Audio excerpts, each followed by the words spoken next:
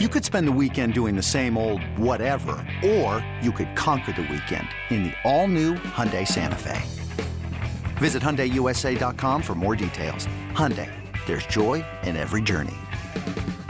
This episode is brought to you by Progressive Insurance. Whether you love true crime or comedy, celebrity interviews or news, you call the shots on what's in your podcast queue. And guess what? Now you can call them on your auto insurance too with the Name Your Price tool from Progressive. It works just the way it sounds. You tell Progressive how much you want to pay for car insurance, and they'll show you coverage options that fit your budget. Get your quote today at Progressive.com to join the over 28 million drivers who trust Progressive. Progressive Casualty Insurance Company and Affiliates. Price and coverage match limited by state law. This is BetQL Daily with the Joes, Joe Ostrowski and Joe Giglio. Soto lifting one to left. See you later. One bounce to the concourse, and the Nats have a pair of three-run homers. It's BetQL Daily from BetQL. Always nice when you don't have much of a sweat. Welcome in on this Wednesday. Joe Ostrowski, Joe Giglio with you. This is the BetQL Daily, airing weekdays on the BetQL Network, 9 a.m. to noon Eastern Time.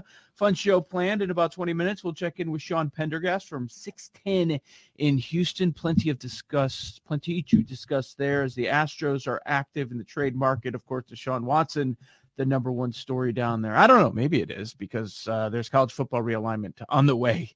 So a lot going on in the Houston area. We'll talk to Sean in about 20 minutes at 10:20 Eastern.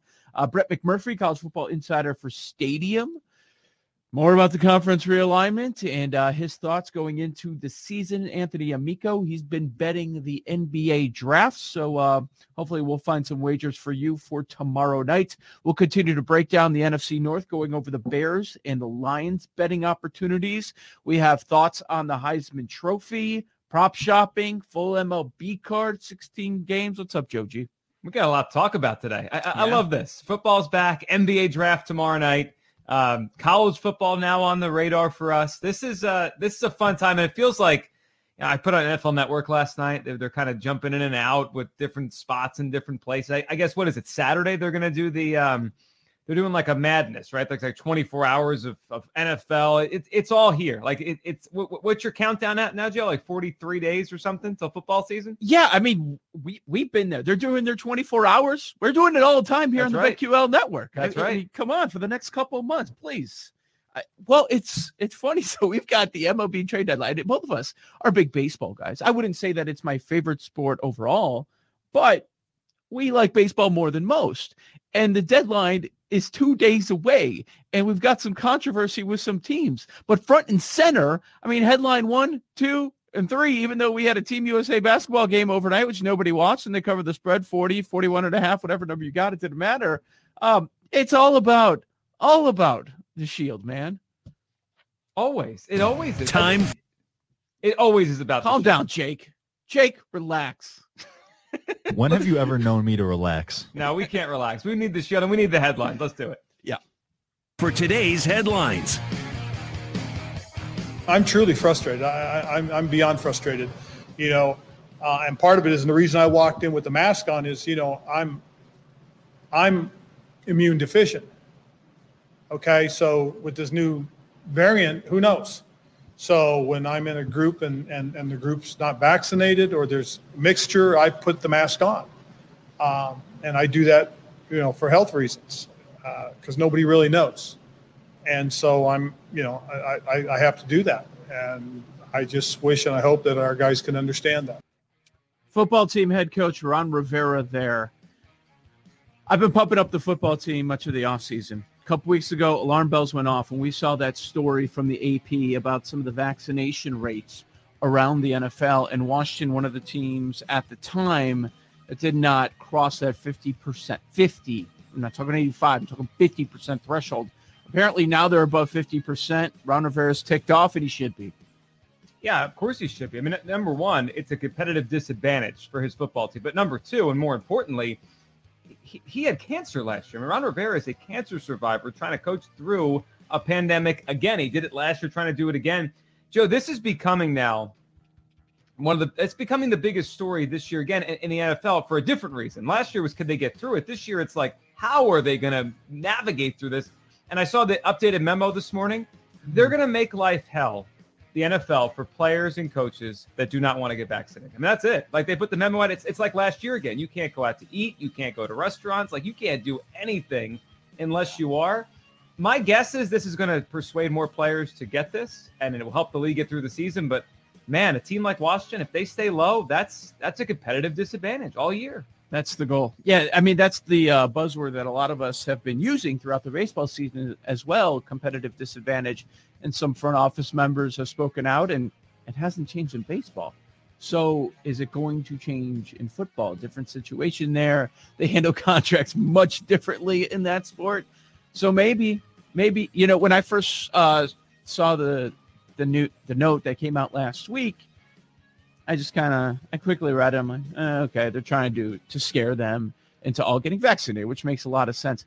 But you're right. As you look, more details are coming out about this. It's like, I'm backing away from a lot of teams that I was taking a close look at, that I was very high on, because it is such a disadvantage. I mean, frankly, it's just going to be a royal pain in the ass for everyone in the building, and they're going to be sick of it by week 3. No doubt. I mean, and think about it from a betting perspective. Let's just go to the NFCs, right? Washington, for example, because that's the team we're talking about. I think there's a real chance, as always, the NFC East is very close. Maybe Washington wins it by a game, over Dallas or whoever you think is going to pop up as the second best team in that division heading into the season. What if they have to forfeit a game? Like, this could actually impact over-unders, win totals. It is... it's pretty crazy that we're still in this. We are, though, and it will impact how I look at some teams. And will I take their over? Are you a hard pass on Washington plus 260 to win the division? I think that number is extremely short, even though I like the squad. Yeah, I'm passing. Look, no one wins this division in back-to-back years. They have vaccination issues. Yeah. And, I mean, I know you love Fitz, but I can't. No, it's not. It's not even about – it's about everything else with the team. But now I would pass. I would pass right now. Yeah, yep.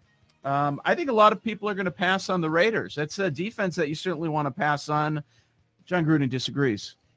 Well, we're a C. We're 8-8. I think that's, the best of the worst of the best. We have some good moments. We prove we can compete in the AFC West. We're a couple plays away from being really good in the AFC West, and we prove we can compete on the road. And I'm hoping that I can somehow find a way to help our team compete better in our Allegiant Stadium here, because it is a spectacular place. But I'm not into grades. I'm into winning championships, and we've got a long way to go, and we're confident that we're getting better, and we need our fans to help us, that's for sure. Yeah, as a fan like you are of the average quarterback, maybe the quarterback hasn't quite reached their potential. You've got to be a big fan of Derek Carr. Sneakily, he was pretty good last year. Just looking at the offensive numbers, I know they couldn't stop anybody, and he had to put up 40 points per game for them to hang around. And I'm not saying that's what they did, but he was not bad. Hey, it's Kaylee Cuoco for Priceline. Ready to go to your happy place for a happy price? Well, why didn't you say so? Just download the Priceline app right now and save up to 60% on hotels. So whether it's Cousin Kevin's Kazoo Concert in Kansas City, go Kevin, or Becky's Bachelorette Bash in Bermuda, you never have to miss a trip ever again. So download the Priceline app today. Your savings are waiting. Go to your happy place for a happy price. Go to your happy price, Priceline. Now, I've had a weird relationship with Derek Carr. So I was high on him early in his career. That great season, right? MVP caliber kind of season. Got hurt. He's never been the same. But Joe, for a long time, I began underrating him. I used to say he stunk. He's better than that. He's not a bad quarterback. He's right in that middle. But, I mean, how about this? How about John Gruden talking about championships? How about winning a game in November or December? Don't you have to? Because if he's not talking about championships, if he's talking about getting above 500, then the fan base and media out there is just enraged, right? Yeah, they would be. I mean, this team's nowhere. He's talking about competing in the AFC West. What does he talk? Because they beat the Chiefs once on an off Sunday? Like, they're not competing for anything in that division. Maybe they compete for a wild card spot, but they're not in the same realm as Kansas City. We've got to get to the San Francisco quarterback situation in a moment here, but I can't let this thing pass because in my world, yesterday Aaron Rodgers is number one NFL story, but I thought this was huge, and I'm not quite sure much of the media is covering it as much as they should. Xavier Howard wants out of Miami. What is going on? That was a team viewed on the upswing. Brian Flores, they got it right with the head coach. Look at this roster. If only Tua can give you something. Howard's like, I'm disrespected. I want out of here. He wants nothing to do with the place. Fascinating. Led the NFL in interceptions last year with 10. He has 18 since 2018. I mean, if you look at some numbers like opposing passer rating, which I like to look at with cornerbacks, it's not just about the takeaways. He's the best.